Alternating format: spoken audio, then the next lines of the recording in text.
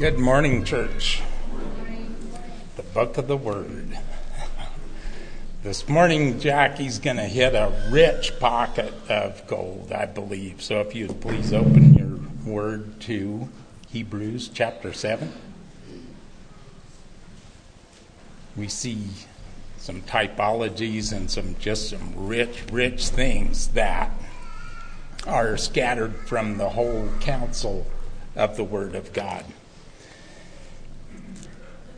For this Melchizedek, king of Salem, priest of the Most High God, who met Abraham as he was returning from the slaughter of the kings, and blessed him, to whom also Abraham apportioned a 10th part of all the spoils, was the first of all, by the translation of his name, King of Righteousness, and then also King of Salem, which is King of Peace.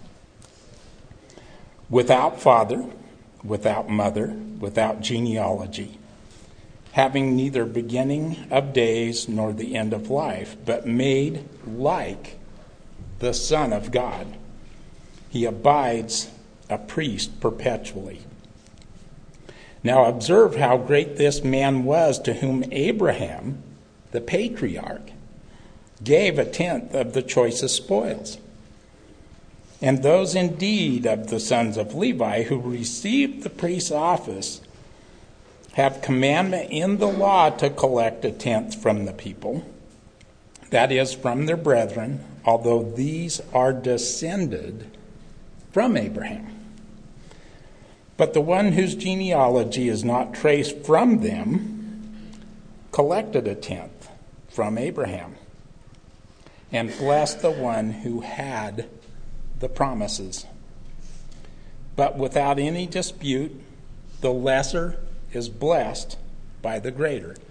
And in this case, mortal men receive tithes, but in that case, one receives them, of whom it is witnessed that he lives on. And, so to speak, through Abraham, even Levi, who received the tithes, paid tithes, for he was still in the loins of his father when Melchizedek met him. Now, if perfection was through the Levitical priesthood, for on the basis of it the people received the law, what further need was there for another priest to arise according to the order of Melchizedek, and not be designated according to the order of Aaron? Father God, we give you this time in your word, and we ask that you would bless your obedient vessel, Jackie, Lord, that he delivers your message. Lord, bless him and keep him. We thank you for him, and may you open the deep soil of our hearts and our minds today with your word, in Jesus' precious, precious name. Amen.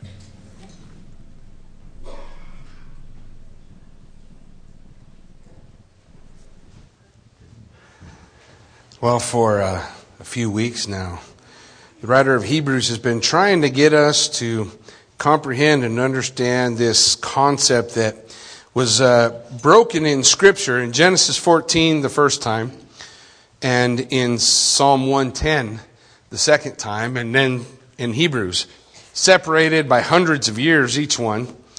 And as we look at it, there's a point that the writer of Hebrews is making. He wants us to understand, and we talked the last couple weeks, right, about being willing to enter into the land, to enter into all that God has for us, right? Not like those guys who came to the edge of the promised land and turned away and said, no, I'm not going to go, who all died in the wilderness, right? So some estimates have it at 600,000 men, and of those 600,000 men, God was pleased with 2 of them. That's not great odds, right? And none of us are saying, I want to be like those 599,998 guys. I don't know about you, but when I watch a movie or read a book, I don't want to be the sidekick in a book. I don't want to be the guy who's the I want to be the hero. And what's the point?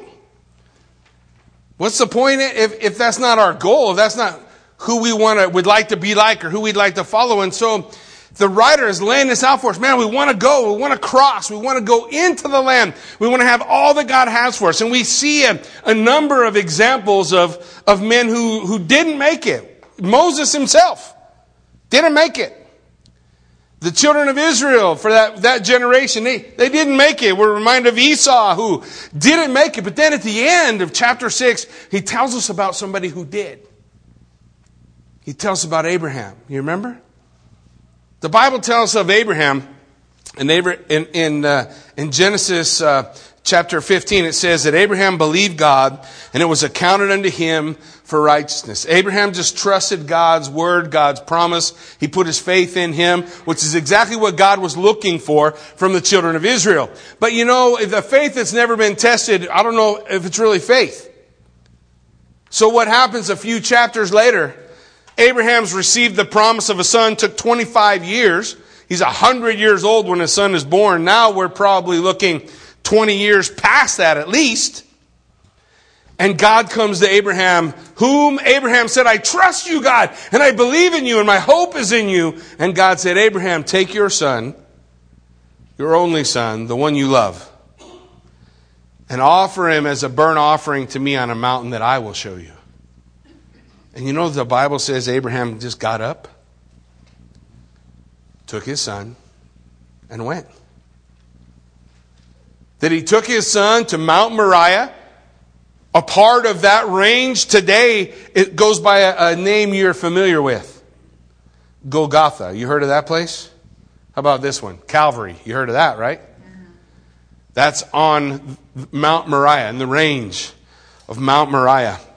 He takes his son up there, and because he believed God, because he trusted God, his knife lifted up. He raised, I can't even imagine doing it, but he trusted God that much that he lifted that knife, and God said, stop. Now I know. Now I know. And he told Abraham this incredible promise. He said, man, because you're willing to go where I send you and do what I ask you to do, no matter what it is, Messiah is going to come through you. And God will provide himself the lamb. On this mountain, it shall be provided. So, 1,000 years later, I don't know the time, Jesus walks into the eastern gate in Jerusalem. He weeps over the city because the city didn't know the day of their visitation. He goes in and is tested for 4 days by the scribes and the Pharisees, and ultimately he is dragged to the quarry on Mount Moriah where they cut all the stones. And as they cut all the stones out of the quarry, it created a skull. It became known as the place of the skull. And on the same mountain where Abraham had acted it out, God offered his only son to make us whole and clean. To provide a relationship that we can have with Almighty God. So that his son, Jesus Christ, would be able to put his hand in my hand and his hand in God's hand and bridge the gap between us. To have what Job said he wanted. Someone to stand in the gap between me and God. Jesus Christ became that. The writer of Hebrews began telling us about the supremacy of Christ from chapter 1. Chapter 2, he said, look, but don't neglect your salvation. You've been saved, but don't neglect it. Don't just let it die on a vine. He says we don't want to be those who are drifting. We don't want to be those who are lazy. Chapter 3, he gives us the example, right, of the children of Israel standing at Kadesh Barnea. In chapter 4, he calls us not to have a heart of unbelief, a hardened heart that doesn't trust God. Because sometimes life don't look like it looks in the picture books that we colored in Sunday school. No? The Sunday school answers don't work all the time? Yeah, sometimes they don't, right? And we shouldn't hide from all that stuff. God's not the one who told us those things. We take His word. What's His word tell us? His word tells us life will be hard, didn't it? But I'll be with you. Life will be hard, but I'll be with you. Don't have a heart of unbelief. Chapter 5, he goes on. Chapter 6, he tells us, look, he gives us the third of 5 warning passages where he tells us, don't get left in the wilderness because you don't want to go on with God. And his point is, I want to introduce you to the importance of why it's important that Jesus Christ is our high priest. That He's the way. You remember that Jesus said that, right? I am the way, truth, and the life.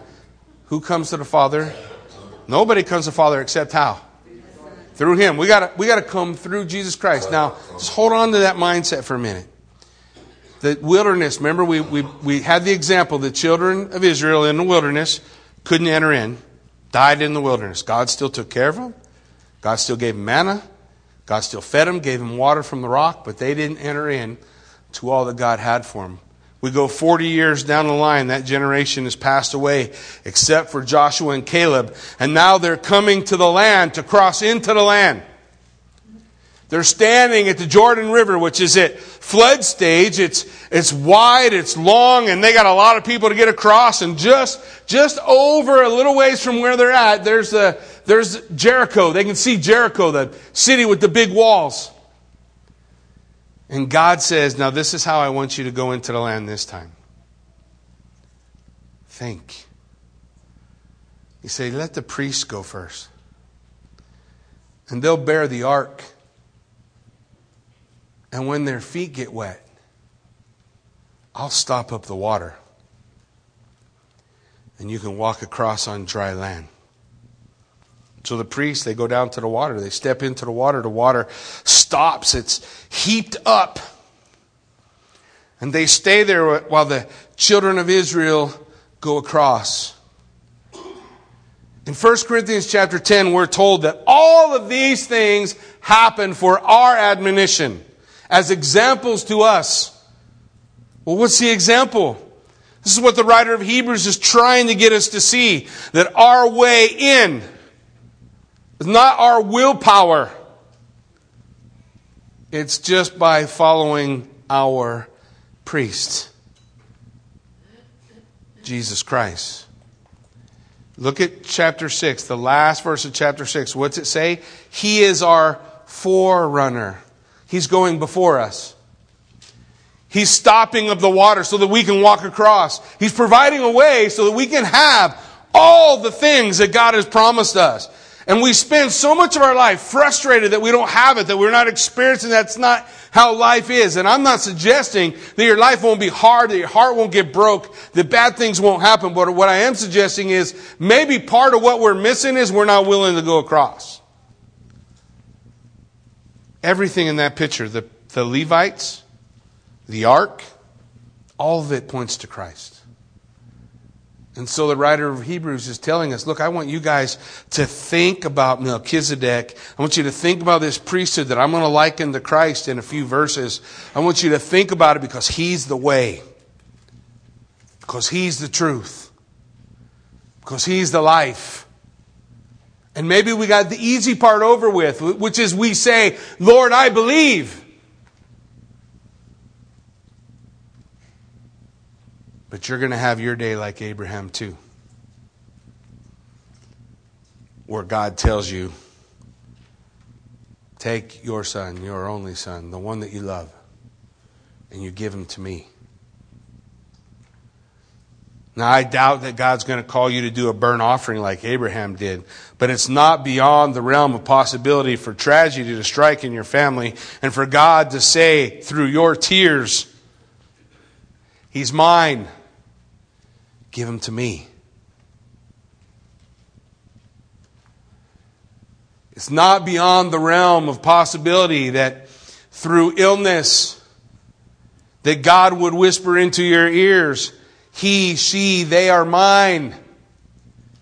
Give them to me. And what we said before on Sunday, Lord, I believe. is now being lived out in the reality to show us, which group am I? The ones who follow the priest to the water? Or the ones who say, I can't go. I can't get there. And God allows those things in our life just so you have to look at it.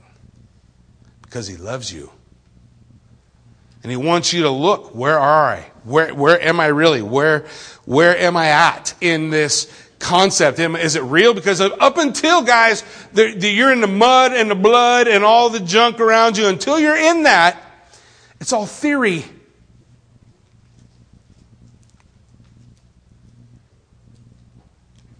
And it needs to move from theory to reality. And the way it does that is by following our high priest, who's made a way where there was no way. He makes a way where there is no way. I could tell you stories from now to the end of the day about times where God made a way, incredible heartache and heartbreak, and the situation didn't go away. I don't have any God raised him from the dead stories. God hasn't given me those. He's given me I raised the father from the dead after his son died. And his heart was just ripped out of his chest. And I watched a dad in a hospital lift his hands to heaven and say, though you slay me, I will praise you. I don't know how you do that. I'm not sure I could have done it. But I realized in that moment, Jesus was being faithful to His promise. You say you believe it, I'll give it to you. Just follow me across. Just follow me across. Untold heartache that God is able. Look, we look at at the reality of life and we say, man, reality doesn't always match up what I think it's going to look like. But what I do know beyond a shadow of a doubt is that Jesus Christ is my way through it. Because the scripture told me from a little teenage boy who wrote about his sheep. He said, yea, though I walk through the valley of the shadow of death. He didn't say, yea, though I theorize about what it's like. What did he say? I walk through it. Yea, though I walk through the valley of the shadow of death. What? I'll fear no evil. Why? You are with me. That's the promise, man. What did He tell the children of Israel standing at Kadesh Barnea who wouldn't go? Don't be afraid of the giants. Don't be afraid of the stuff that's over there. Yeah, it's going to be hard. It's going to be difficult. But I am with you. Is that enough for you? It needs to be. Sometimes we say, well, I can, that's enough for me if you give me this too. Or if I can have that. Well, then you answered the question, right? Will you follow Jesus to the promised land? He's crossed. He's gone ahead of us. He's our priest. That's what chapter 7 is all about. So, in chapter 7, in these first 10 verses, he talks about the superiority of Melchizedek. And we think, I don't really understand why we're going into this Melchizedek guy. Well, think with me. Think. Consider. Think. In the beginning, what do we talk about? The superiority of who? Jesus. Now, in chapter 7, we're going to talk about the superiority of Melchizedek. And what do you think is going to happen in chapter 8? Yeah, those are going to come together. What do you mean? That the Bible tells us that Jesus is our high priest according to the order of Melchizedek. Like Melchizedek, he becomes a type. A picture. Remember I told you the children of Israel coming to the bank of the Jordan River when the priest walked in. What is it? It's a type. It's a picture of who? Jesus. Who does what? Who makes a way. He makes a way for us. The Bible is full of these pictures, these paintings that God gives us. In verse 1 it says, for this Melchizedek, this one that we're talking about. In chapter 6, verse 20, it says, where the forerunner has entered for us, even Jesus, having become high priest forever. How long? All right, so we don't need another one. having become high priest forever according to the order of Melchizedek. And then he's going to talk about Melchizedek. This Melchizedek, king of Salem, priest of the Most High God, who met Abraham returning from the slaughter of the kings and blessed him.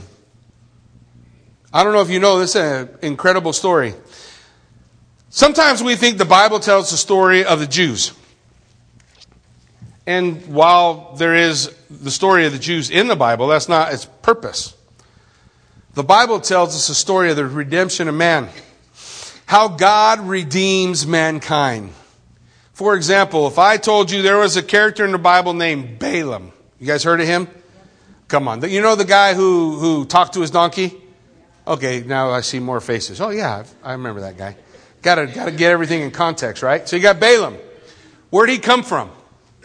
The Bible says he's a prophet of the Lord God. Well, where did he come from? He just appears. He's not a Jew. He's a Gentile. How did he come to know God? How did God call him as a prophet? How did God place him in the place? We know what happened to him after we're introduced to him, but we don't know the story before that. Guys, Melchizedek is a Canaanite. He's a Canaanite. He lived in a city called Salem. Salem, the king of Salem.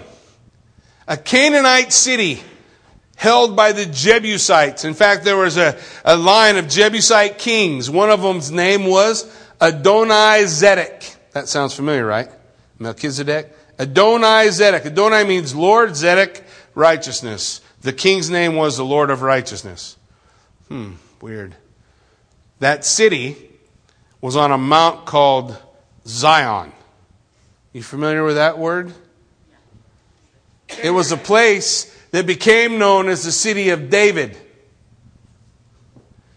And today, we know it by Jerusalem. Melchizedek comes out of this city. He is the king of Salem. His name, Melchizedek, means king of righteousness. Interesting little notes. His name means king of righteousness. He's the king of Salem. In fact, in Psalm 76, verse 1 and 2, here's what David had to write about these guys. He said, in Judah, God is known, and his name is great in Israel. His abode has been established in Salem, and his dwelling place in Zion. They knew about God in Salem before it was Jerusalem, when it was under the Canaanite kings. And there was a priest there named Melchizedek who was called the priest after El Elyon, God Most High. That's it. Where did he come from? We don't know. We don't know where he came from. We don't know where he went. All we know about him is what the scripture lays out for us. Rabbi Ishmael in 135 BC said he did a bunch of mathematics and he came up with the idea that this is Shem. One of the kids of Noah. That this was Shem. That Shem would have lived that long. And so he settled down in this city. So he thought that Melchizedek was Shem. There's another guy. Let me give you his name because I'll never remember it. Origen thought he was an angel. Hierarchus in the 3rd century thought it was the Holy Spirit in the flesh. A lot of people believe it's a Christophany, an appearance of Christ before Christ comes. There's several of those in the scripture. I'm not like any of those guys. I'm weird. I think it's Melchizedek. Now you say, oh, come on, Jackie. There's lots of evidence and stuff. I know. But I just don't understand why. Give me the name. Hey, here's the guy's name, Melchizedek. So I'm going to just run with it. It's Melchizedek. And remember, you can have coffee with the preacher on Monday morning at 7 and tell me why I'm full of malarkey. But as we look at it, what do we know about him? What does the Bible tell us? He's the king of Salem, verse 1. He's the priest of El Elyon, God Most High. The Most High God. And he met Abraham returning from the slaughter of the kings, and he blessed him. He brought a blessing to him. He's a priest. We know he receives a tithe, and it's interesting because he receives a tithe before there was a law. Before there was any sacrifice. He's a priest before there was a law, before there was any sacrifice. Man, this is like, oh, by the way, hermeneutics, we have this thing called the law of first mention. It means the first time something's mentioned, it carries a lot of weight. First time, first priest, Melchizedek. Genesis chapter 14. So what's his meeting with Abraham look like? Go to Genesis 14, verse 17 through 20. We'll just hit the highlight real quick. It says, after his return from the defeat of Kedorlaomer, and you're welcome to try to say those Babylonian names better, and the kings who were with him, the king of Sodom went out to meet him at the valley of Shaveh, that is the king's valley, and Melchizedek, king of Salem, brought out bread and wine. He was priest of God Most High, and he blessed him and said, blessed be Abram by God Most High, possessor of the heavens and the earth, and blessed be God Most High, who has delivered your enemies into your hand. And Abram gave him a tenth of everything. You remember, this is a story. When we went to Israel, we actually got to see this gate. This is a story about when the kings of Sodom and Gomorrah were conquered by the armies of the 5 kings. They come down and they conquer Sodom and Gomorrah. They take Lot as a prisoner and they go to Dan. So Sodom and Gomorrah is way down in the south. Dan's way up in the north. So it's a pretty decent travel. Abraham hears about it. He gathers 318 of his trained servants and he goes out after them. We found the ancient gate of the city of Dan. It wasn't called Dan then, but it was the ancient gate of the city of Dan. And that's the gate Abraham walked through when he went to go get these guys. We stood there and looked at it. It's called the mud gates. Amazing to look at. Something that goes back to Genesis 14. Holy Land's kind of like that. So we see this gate. Well, Abraham goes, he conquers, he gets Lot and all the people who are taken prisoner, and he gets all their gold, and as he's coming back to go down south, he's up north, he's going down south, as he's coming down past Dan, the next big settlement he's going to pass is Salem, Jerusalem. And as he comes by, the Bible tells us, the king, Melchizedek, comes out to meet him. And he brings them bread and wine. I just find it interesting that it's bread and wine. There seems to be something about that in the Bible, right? That comes up over and over again. Probably what's going on, Melchizedek's just going to give him sustenance. But that sustenance, bread and wine, is very symbolic in the New Testament, isn't it? We just talked about it this morning. This is my body broken for you. This is my blood shed for you. It's interesting that it would be that. Bread and wine. He comes down and he gives it to him. And then he gives him a blessing. He says, Abram, you're blessed by God Most High. And God has given you, He's put your enemies into your hand. And God wants you to know that you're blessed by Him. He's blessed by you. Man, it's a light, shining a light into the relationship that Abraham had with God. And then the Bible says Abraham gave unto Melchizedek a tenth of all. Look, there's no law and there's no tithe yet, just so you know. Abram just looked at this guy who was priest of the Most High God and said, yeah, you can have a tenth of everything I got. Literally, the phrasing that's used here, you get the tenth off the top. So when you think about it, he got this big hoard, picture it any way you want to, a big pile of gold, okay? He's got a big pile of gold. I don't know if it was big, but he's got a big pile of gold. And all the best stuff was on the top, and that would all go to Abraham because he went and rescued all the people. That's just how it was. So he's saying to Melchizedek, I'm going to give you the best off the top. So what did he give him? His part. Gave him his part. Later on, the king of Sodom says, man, I'll give you a bunch of money. And he said, I don't want your money. Man, I don't want you to say you made me rich, man. But I don't mind giving it to El Elyon, God Most High. And Abraham wasn't ruled by his money. His money didn't rule him. His money was a tool that he could use for him. He gave a tenth of all. Look at verse 2. It says, and to him, Abraham apportioned the tenth part of everything. He is first, by translation of his name, King of Righteousness. And he is also King of Salem. That is, King of Peace. This is describing this Melchizedek. Now, remember when I tell you about this concept of types in the Bible, they're pictures, right? So when we look at the type, if Melchizedek means King of Righteousness, and he's the King of Salem, which means King of Peace, he's a King of Peace and the King of Righteousness, that doesn't remind you of Jesus? See, the Bible doesn't paint a picture so we'll miss it.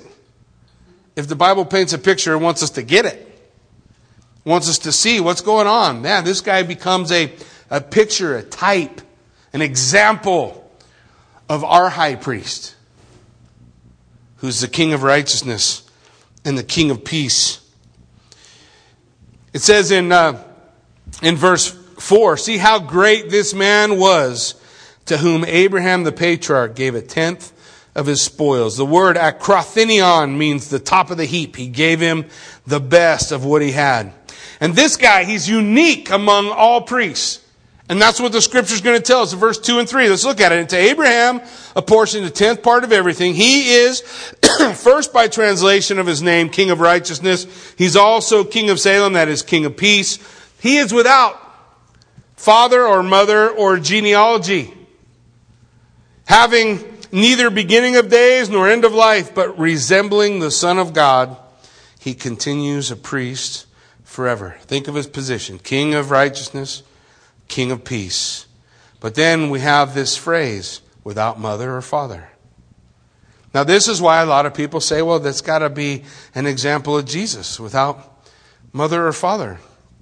That's not an uncommon phrase when people are saying we don't know who their mother and father is. We don't have to import that in. You're welcome to. I don't think it does any violence to the text, but I'm just saying it's not there. It's interesting because we have a similar phrase. If you're gonna run with it that way, you need to do something with Esther, chapter 2, verse 7. In Esther 2:7, it says this: he was bringing up Hadassah, that is Esther, the daughter of his uncle, for she had neither father nor mother. Now, we all know Esther was born from a mother and a father, right? So what is it that the text is really telling us? She's an orphan, or we don't know who they are. Same thing with Melchizedek. Most of the time in the Bible, we go to Numbers and we read the genealogy of the priests. You guys ever read the genealogies? You come and you open up a Bible and you start reading genealogies. You don't skip. You guys remember I did I think it was First Chronicles. And I was being all tough, man. We're going to do it. I do verse by verse. We're going to work our way verse by verse. You know how many chapters of genealogies there are in First Chronicles? Like 10. So like the third Wednesday, and we're still on the genealogies? People started looking at me like, I'm not going to come to church here no more. You better find something else to talk about. A bunch of names you can't pronounce anyway. When we look at the priesthood, what do we see in the scripture? We see their line, right? Where they came from. Who they passed it on to. Who their children were. We see all of this, but with Melchizedek, we don't see none of it. All we see on the pages of Scripture is he's a priest of the Most High God. He's a priest of God Most High. We don't see who his father or mother are, right? The other phrase should give us a clue what he's talking about. It says no genealogies. We don't know a genealogy. You should be thanking the Lord. Praise God. There's not a genealogy here going back 47 generations to where Melchizedek came from. There's no genealogy, no mother, no father. But what's that become? A type, a picture of who? Jesus. No mother, no father, no genealogy. Why? Because he always was. He always will be. It also goes on to say, having neither beginning of days, we don't read anything about the beginning of days, or end of life. Do we know when Melchizedek died? No idea. He shows up in chapter 14, and you don't read about it again until Psalm 110. So at best, I'm thinking you're about 1,000 years, give or take a few, from Genesis 14 to Psalm 110.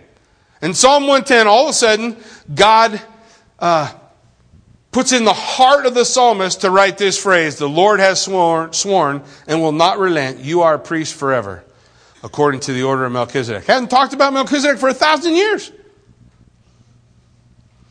We don't know the beginning of his life or the end of his days. That's a type. Who else can we say that about? The one who's eternal, right? Look, guys, the picture is never as good as the real thing. You know that?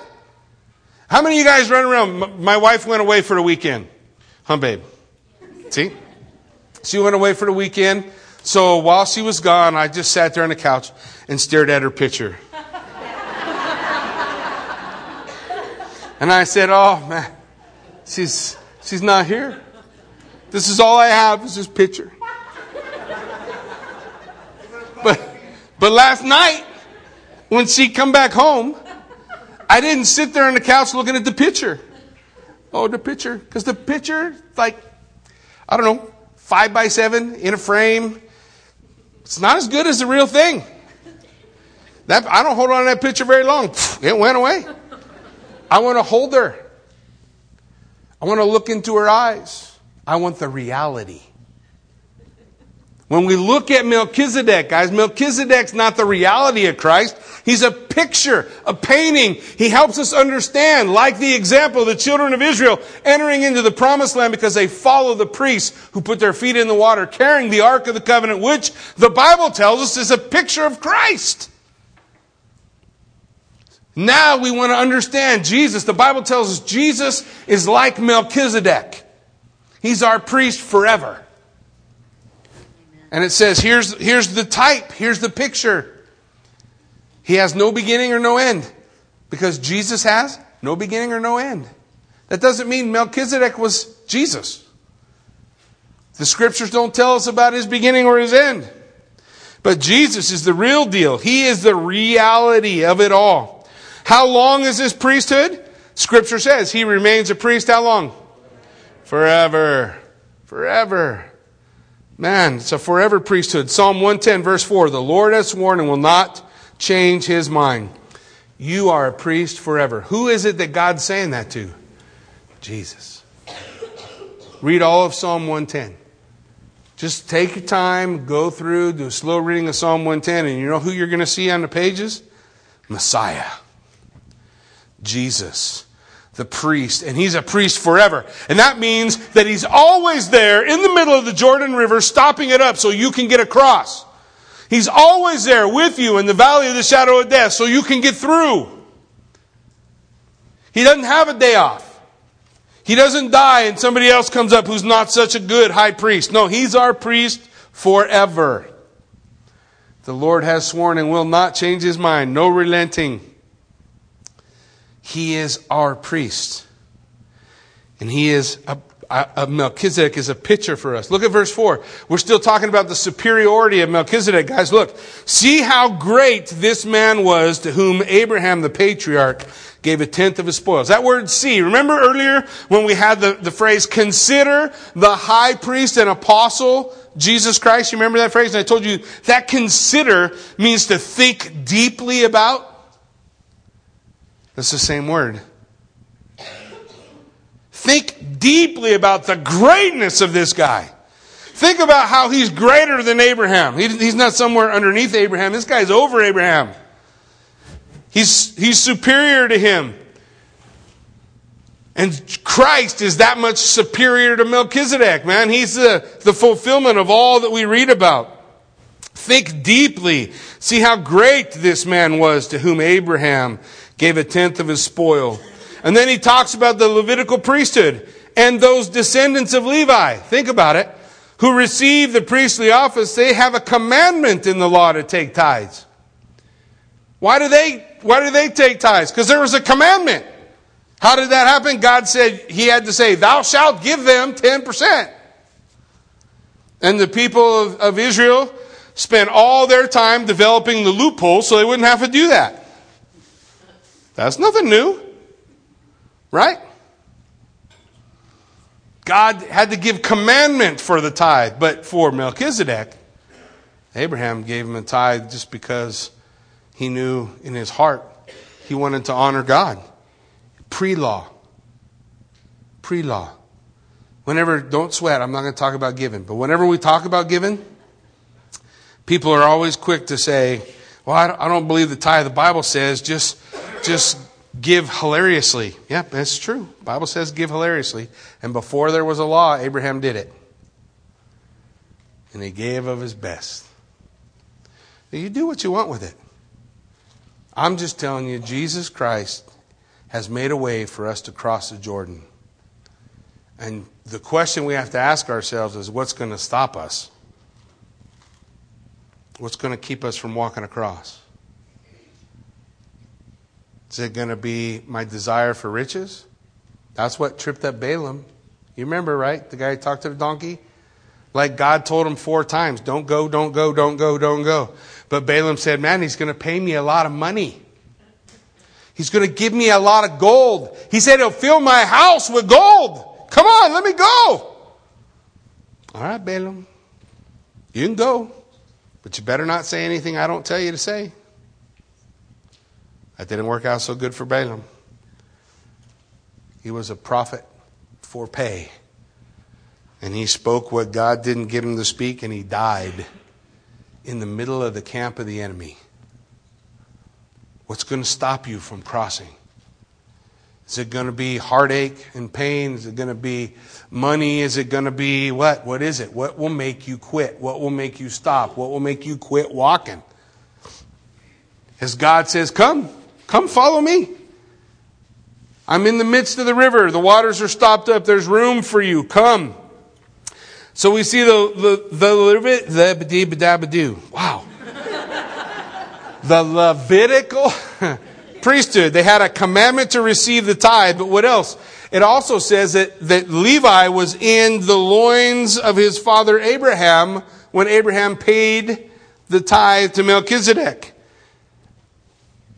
So Levi, in a sense, remember we're talking about pictures, right? You with me? Levi, in a sense, paid a tithe through his father, Abraham. Right? Because Abraham's a father of, I am the God of Abraham. What's the next one? Isaac. What's the next one? Jacob. And then we get to Levi. So what's that? Great-great-grandpa? Great-great-great-grandpa? But because Abraham paid, Levi was also. So what's it saying? Levi is not better than Melchizedek because he gave a tithe to Melchizedek. Look at verse 6. But this man who does not have his descent from them received tithes from Abraham and blessed him who had the promises. And blessed him who had the promises. Man, he does not have descent. He doesn't have a line. He doesn't have that pedigree. Yeah? You don't have pedigree. I got a dog without pedigree. Anybody ever had a dog without pedigree? My dog was free. It's true. Not too free. He probably ate a couch. He probably cost me a lot of money since I got him. But he didn't cost me anything when I got him. He is without pedigree. His mom and dad had no special lineage. Yeah? He's still an amazing duck dog. But he don't have no lineage. This is what the Bible's saying here. Melchizedek doesn't have a lineage. He doesn't have a pedigree. Showing us where he came from. Showing us that there's some particular reason based on his birth and in the order and the people who are in his birth order that we should follow him. In terms of ancestry, we don't know where he comes from. In terms of the acceptance of the tithes, he got them from Abraham. In terms of blessing, the inferior is always blessed by the superior. So what happened? Melchizedek blessed Abraham. Because Melchizedek blessed Abraham, it means Melchizedek is greater than Levi. He's better. He's better. And he was becoming a picture for us. A picture of Jesus Christ. It says in verse 8, in the one case, tithes are received by mortal men. But in the other case, by one of whom it is testified, he lives. Does the Bible tell us when he died? Nope. So far as we know, Melchizedek's still walking. He's not. It's a picture. It's a type. The Bible says, man, this one we don't see the end of. One might even say, Levi himself, who received tithes, paid tithes through Abraham, for he was still in the loins of his ancestor when Melchizedek met him. Look at the contrast of the priesthoods. This is in Greek what they call a mende construction. It's over and over in Hebrews. A mende construction in Hebrew is like, well, on the one hand this, but on the other hand that. On the one hand, you have Melchizedek. On the other hand, you have Levi. On one hand, you might say, Levi, who received tithes, paid tithes through Abraham. Melchizedek is greater. Greater example, greater picture, a greater understanding we can gain by understanding that Melchizedek is a priesthood through which Jesus comes. Now, why does any of this matter? Well, Jesus was born of what tribe? He's the Lion of the tribe of Judah. What tribe was the priesthood? Levi. So Judah's not Levi, so Judah couldn't be a priest. So he can't be a priest according to Levi. That would break the rules, the rules God laid out. So he's not that kind of priest. He's not the kind of priest who follows a succession. He's not the kind of priest that follows a genealogy. He's the kind of priest who's a priest because he's eternal. Because he's Jesus Christ. He looks just like this guy in Genesis 14. And if we look at the picture, we can begin to understand some things about our high priest from there. Okay. Genesis or Hebrews chapter 6 tells us, guys, come. Don't stop. Follow me through the water. Follow me into the promised land. Hebrews chapter 7 says, here's what your high priest looks like. Man, when we get to chapter 7, verse 25 and 26, it's going to tell us that Jesus Christ, as our high priest, is able to save us to the uttermost. Aren't you glad our salvation depends on Him and His strength and His ability? Because trust me, if it depends on us, we're hung. We're not going to make it. But if it depends on Him, yeah, then we have a sure foundation. A priest that never quits, never stops, and is always there right when we need Him. Even if we don't know where He came from, there He is. Whether we stand at the beginning of the shadow of death, or we stand at the bank of a river flooded, or we stand in a hospital room hearing horrific news. No matter where we are or what we're going through, Jesus Christ is our high priest. He ever lives to make intercession for us. He's praying for us today. He will be there for you. You believe the words. One day, you're going to have to walk into the river. You're going to have to pick up your feet and follow Him, just like every one of the disciples did, right? When Jesus looked at him and said, come, follow me. And it's not going to be a question of what's it going to take to get you to follow Him. The question we got to wrestle with is, what's it going to take to get me to quit? And I hope the answer is nothing. Who else has the words of everlasting life? Amen? Why don't you stand with me and let's pray.